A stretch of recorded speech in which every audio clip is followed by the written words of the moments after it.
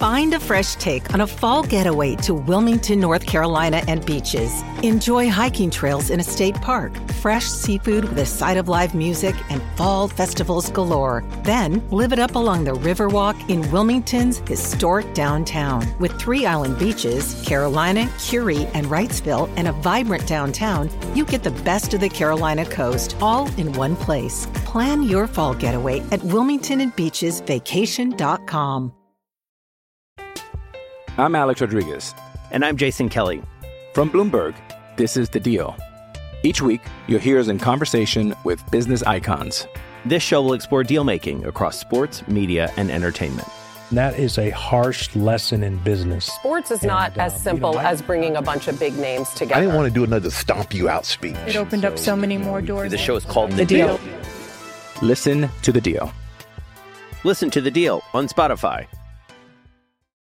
With threats to our nation waiting around every corner, adaptability is more important than ever. When conditions change without notice, quick strategic thinking is crucial. And with obstacles consistently impending, determination is essential in overcoming them. It's this willingness, decisiveness, and resilience that sets Marines apart. With our fighting spirit, we don't just fight battles, we win them. Marines are the constant our nation counts on to fight the unknown. And through adaptable problem solving, we do just that.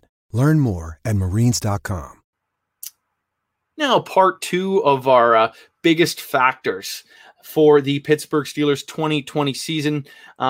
We're going to continue along with that rookie talk on the defensive side. Again, if you're just tuning in, I am BehindTheSteelCurtain.com, deputy editor Michael Beck, also running the social media for the website and interacting with each and every one of you on that platform every day. So keep those tweets, comments, and mentions going. It's fun. It's fun getting to work with each and every one of you. But if we can dive right back into our topic here today. And just continue with our rookie talk, but now with our defensive rookie X factors. Obviously, the biggest one here, and potentially the only one who can see some sort of playing time and contributions as a rookie is one Mr. Alex Highsmith. What's going to be interesting here, though, is how much playing time he really gets, because of course, the Steelers training camp, we've been hearing tons and tons about Ola Adeniyi and how he's kind of taken a step forward and projects to kind of be that third outside linebacker in the rotation. So if that's the case, and that makes Alex Highsmith the 4th outside linebacker at best on the depth chart. And there's still Tuzar Skipper, who's got some years on him already in the NFL that could potentially even be ahead of him just because of his youth. And the Steelers might just be keen to let him have a redshirt year of sorts, play on special teams. But he is someone that I think will still get some snaps because of his pass rushing prowess. Something we saw a lot a year ago when TJ Watt or Bud Dupree needed to hang out on the sideline just to get a little bit of a rest from those long drives that they're kind of forced to play through because the offense was turning the ball over so quickly, is when Anthony Chickillo was on the field as the third pass rusher. He struggled. He wasn't getting the quarterback or providing any pressure at anything towards him at all there. But so, and by him, I mean the quarterback, excuse me. But when Alex Highsmith enters this team, he's going to probably see a little bit more of those pass rushing scenario snaps, namely because he was so good at Charlotte as a pass rusher. He was, I believe, 3rd in the entire NCAA as a pass rusher, getting sacks, which is freaking insane considering the school that he went to and how they were in the D1 level. Everyone knew that he was taking those primetime matchups. He was facing the double teams week in and out, but he was still able to put up over 15 sacks, which is pretty insane over the course of a 12-game college season, playing at Charlotte, going up against teams like Clemson. And of course, I've mentioned it before in the show, Dabo Swinney giving him props, singling him out on that Charlotte team when they played one another a year ago, how much of a game wrecker he was on the outside. As Snowman says on the live chat, Highsmith will replace Bud Dupree next year. I completely agree. I think that's something that's just going to happen based on Bud Dupree pricing himself out, and then moving himself up the lineup. The Steelers have been proactive, I think, in some of the losses they're kind of expecting to see in 2021. Alex Highsmith obviously being kind of the top name there. So for him not to get any pass rushing snaps this year, I think would be a shame, because you kind of got to see what you got in him. And throwing him to the Wolves next year on week 1 after like a season not giving it any snaps would be a mistake. So giving Alex Highsmith some snaps here, and if he can make any sort of an impact, if he could chip in with 3 sacks, 4 sacks, that's more than Chickalo was put up a year ago. I think that's something that would be super, super important to see go down. But I can't really see a Highsmith making too much of an impact just because TJ Watt's going to command so many snaps.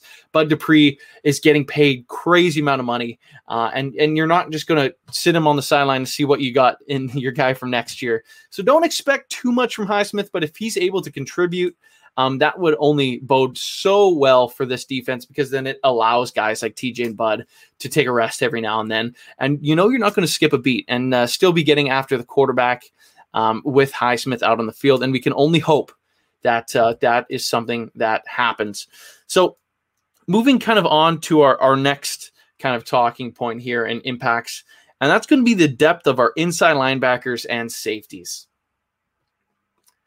Obviously, when it comes to inside linebacker, I think there's a little more kind of thinness, I suppose, to the position, because outside of Vince Williams and Devin Bush, there really isn't a whole lot there, especially with guys that have snaps in the NFL. Ulysses Gilbert is well atop that list of depth at inside linebacker, but he never really played last year, especially getting any inside linebacker snaps.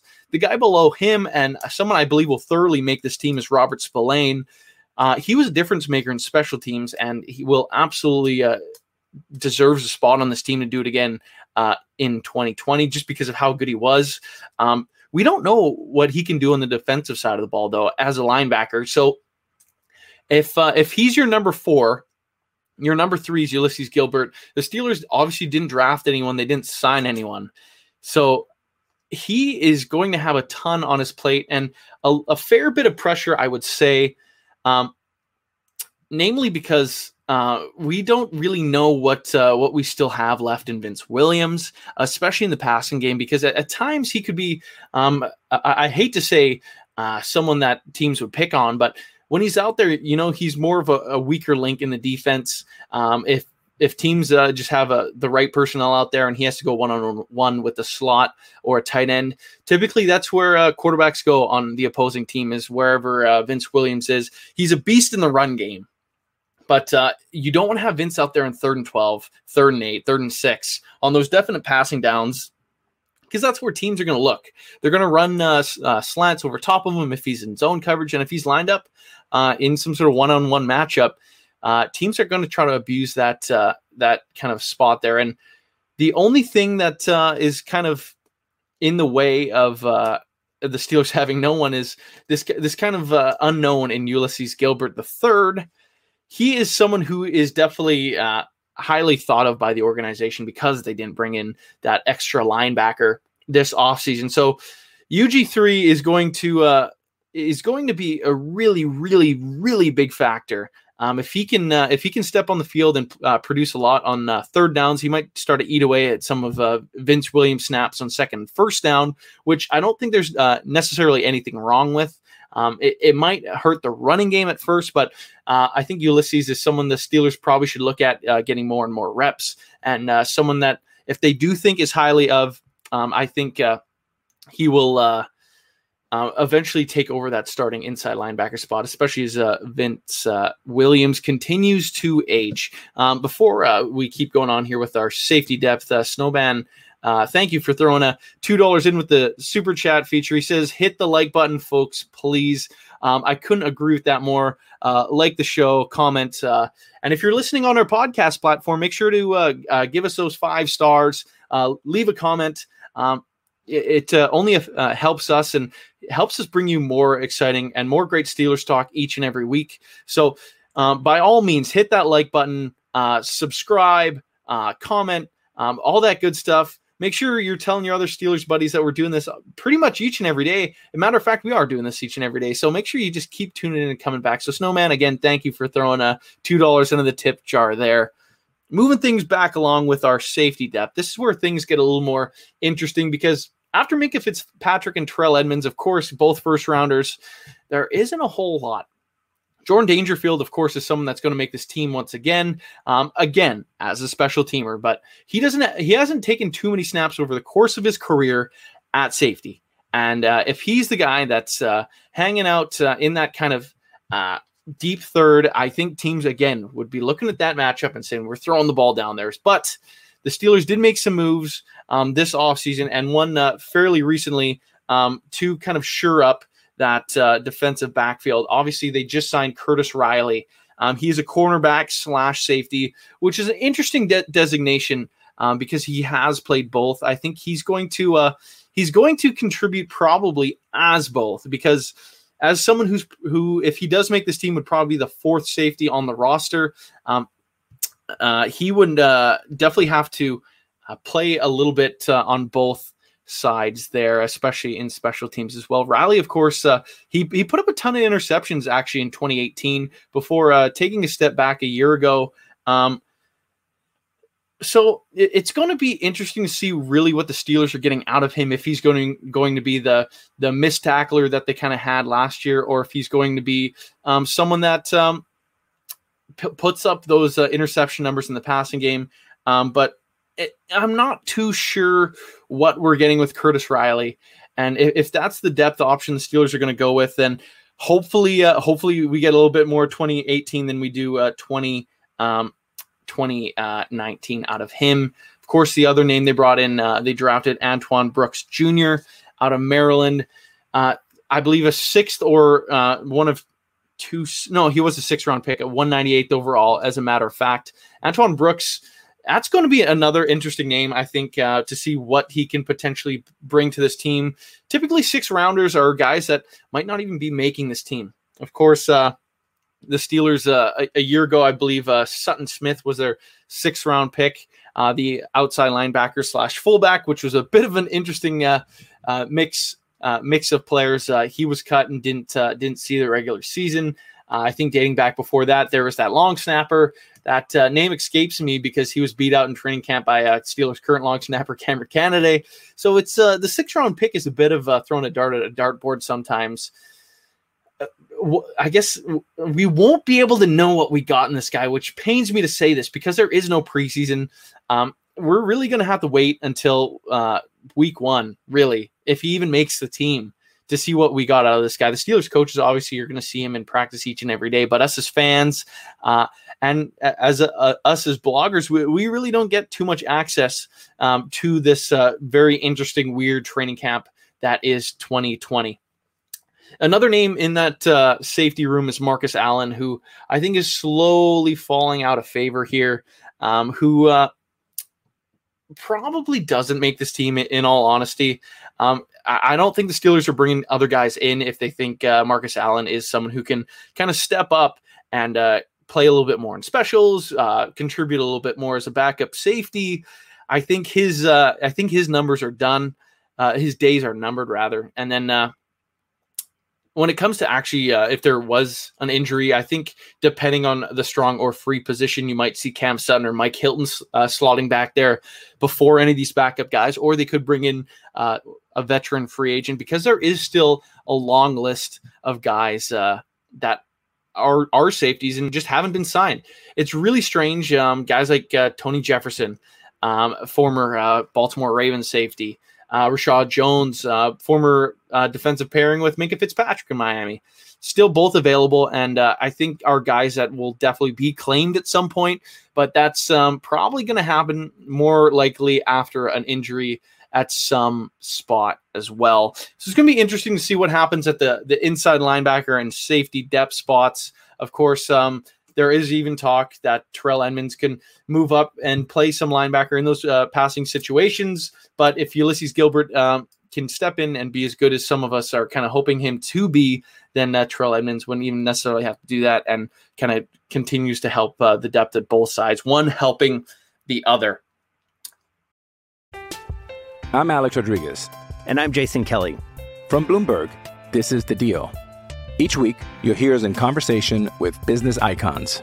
This show will explore deal-making across sports, media, and entertainment.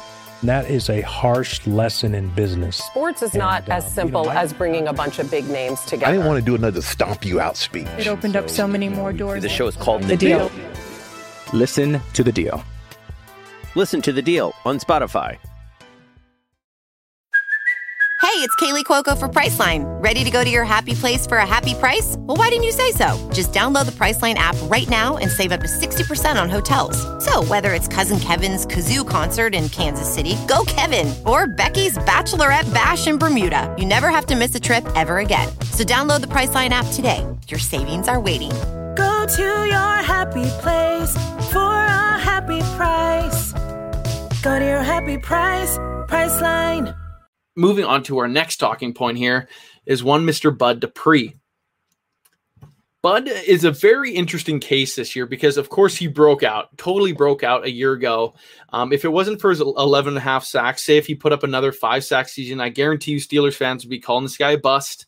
And I don't know if he necessarily gets that franchise tag designation that he did get this past offseason.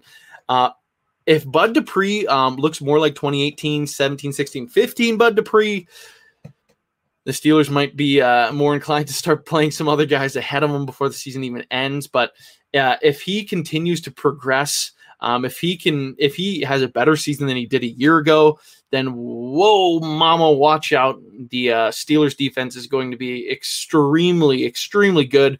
It already is, but getting a Bud Dupree putting up TJ Watt like numbers, that only does wonders to this team.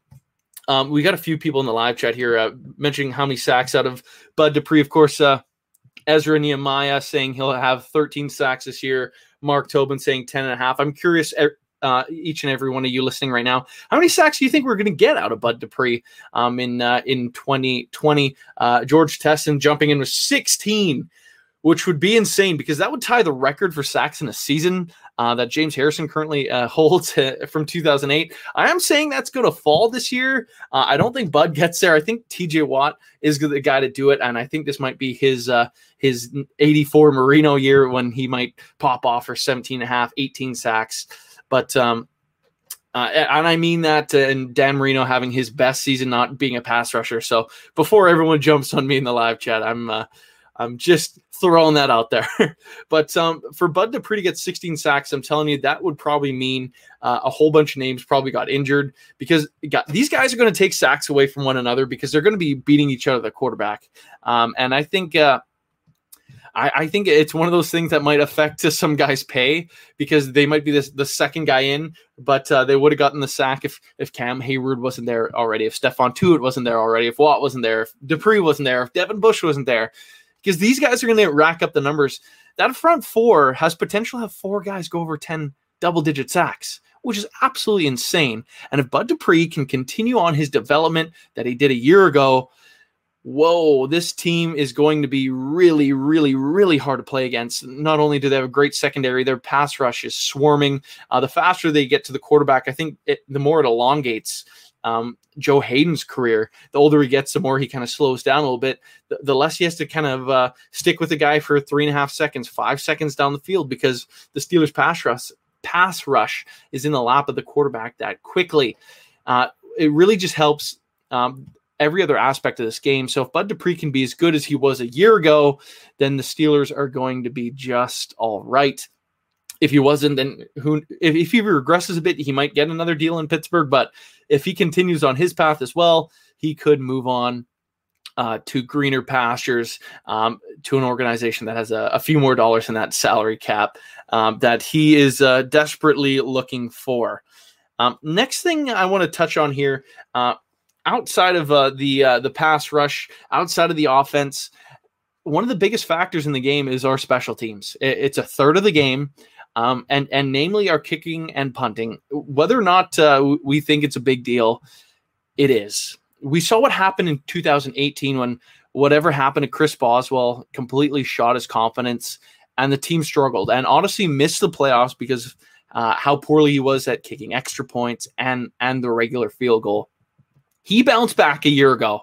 And the Steelers, if they had Ben Roethlisberger, they were a playoff team. In 2018, if Chris Boswell looked like 2017 Chris Boswell, the Steelers are making the playoffs, and the Ravens aren't sitting here as two-time defending AFC North champions at this moment. So if that is the case, if we can get consistency out of Boz again, this team is going to be completely fine. But if your kicker starts missing field goals and the Steelers got to go for two more, if they start passing up shorter 50 yarders, like 50, 51 yarders, because they're worried about him having the leg to even get there, like they were in 2018, then this team's going to struggle even more. And then the thing that didn't quite bounce back was the punting game a year ago, and Jordan Berry, who is in a very interesting spot right now, because the Steelers still haven't cut Corliss Waitman, who's the other punter on this team. When you think about that right now, the Steelers have had to cut, I think they've made 14 cuts since the original 90 at the start of training camp, because they had the 90 down to 80 because of the COVID cuts. Guys coming back from the COVID reserve list forced other guys getting cut. The signing of Ray McLeod that became official today cut Saeed Blacknall. Of course, they're both wide receivers, but you could have held on to both of those guys if you cut one of your two punters.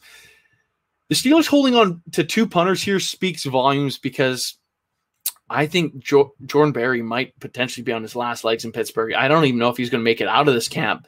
Why in the world would they keep an undrafted punter when you have to cut guys? They're moving out wide receivers.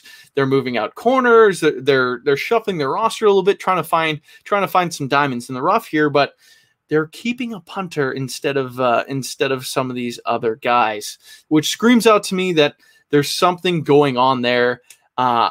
Jordan Berry struggled. His worst season was 2018 by far. I don't know what happened. Something was in the Kool-Aid for the kickers that year, and they both regressed like crazy. A year ago, he started off fine, but trailed off as the season went. He was sporadic with his kicks, spraying them all over the field, shanking them, kicking out of bounds. It's a huge factor in this game. And you look at how the Ravens built their team, or built their special teams. They have a kicker that's damn near automatic and can kick 70-yarders if they really needed him to, in Justin Tucker. And then their punter is one of the best in the game as well. I hate to compare us to them, but that's one of the things that I think is one of the game points of the game that people don't really realize enough of how important it really is.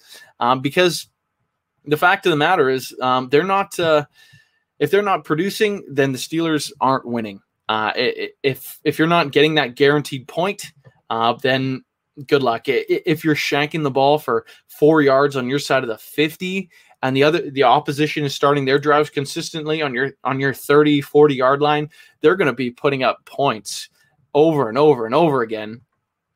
But if you're booting the ball down to their 20-yard line, if you're coffin cornering it, and they got to go 90 yards, I'm telling you, teams aren't going to score. They're not going to be averaging 28 points against this defense. It's too good. Teams will not have 4 90-yard drives a game against this defense.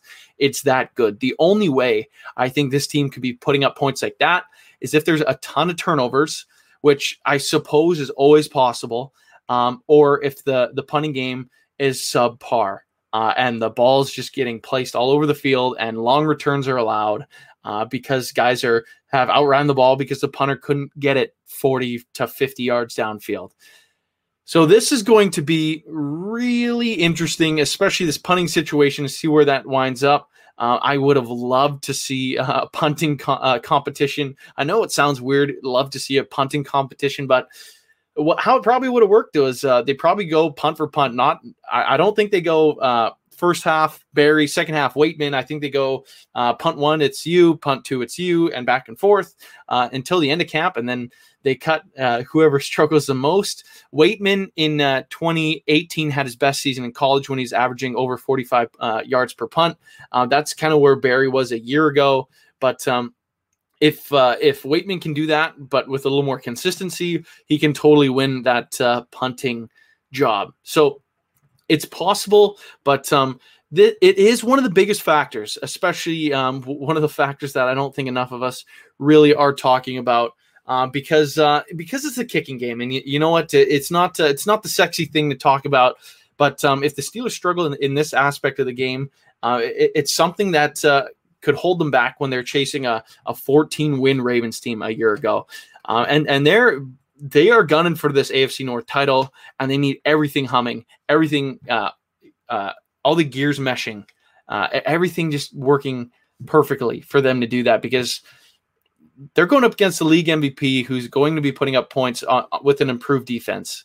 So if that's who they're chasing, the Steelers are going to need every single aspect of the game just absolutely going in their favor. Otherwise, it could be a little bit of an issue when it comes to trying to reclaim the AFC North.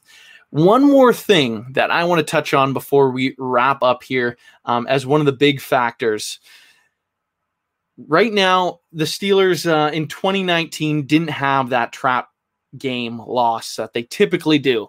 But that's mostly because they were the team that was kind of the trap game for everybody else, because they're missing their starting quarterback. And for a chunk of the year, we're playing their fourth string quarterback as their starter. So the Steelers were kind of the trap team a year ago in some senses, but with a healthy Ben Roethlisberger and in the Mike Tomlin era, really over the course of my entire life, it seems like every year the Steelers struggle against one or two teams that they absolutely have no business struggling against, and it potentially costs them a higher ranking in the playoffs, potentially a bye week, potentially winning the AFC North.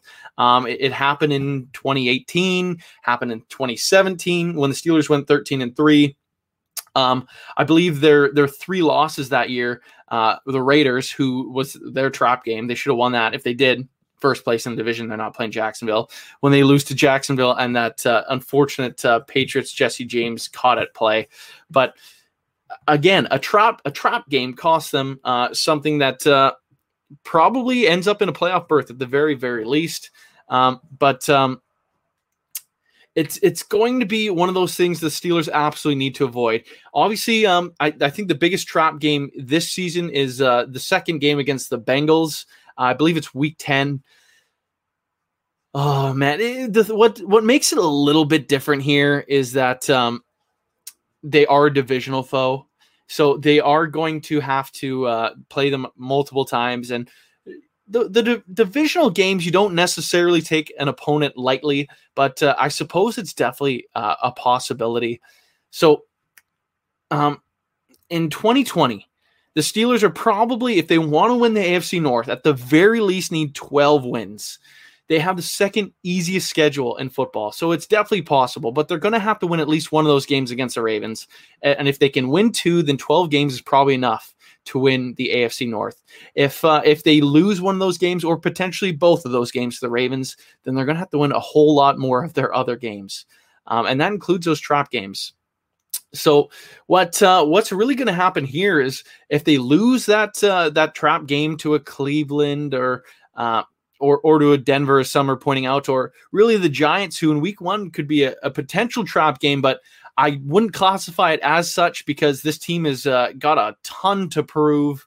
Ben Roethlisberger's health is going to be the first thing anyone talks about when they talk about that week 1 matchup. So there's going to be some those potentially trap games, especially if teams get hit by the injury bug, or if there's a game when they're playing a team that has, say, their starting quarterback ends up on the COVID list and they still play the game. That instantly becomes a trap game. And especially if it's one of those teams that have a great quarterback, like when they go into Baltimore, say if Lamar Jackson ends up on that reserve list, all of a sudden the Steelers are thinking, oh, we got a cakewalk again. We're playing RG3, but we saw what happened a year ago. The Steelers didn't even, I know they wouldn't have made the playoffs regardless of beating the Ravens that final week, but they didn't even give themselves that opportunity because they completely choked it away.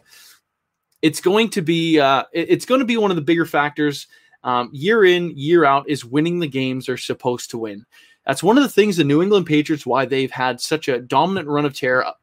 I know they've had a weaker division, but they take care of business. They beat up on the Bills. They beat up on the Dolphins. They beat up on the Jets. They go 6-0 in their division. They beat the teams they're supposed to beat. And you know what? That's exactly what the Steelers are going to need to do. I know there's an expanded playoff, so I think this team's going to be a playoff team no matter what. But if they want to knock off Baltimore and make the playoffs run through Pittsburgh, then they're going to need to win those games that they're supposed to win.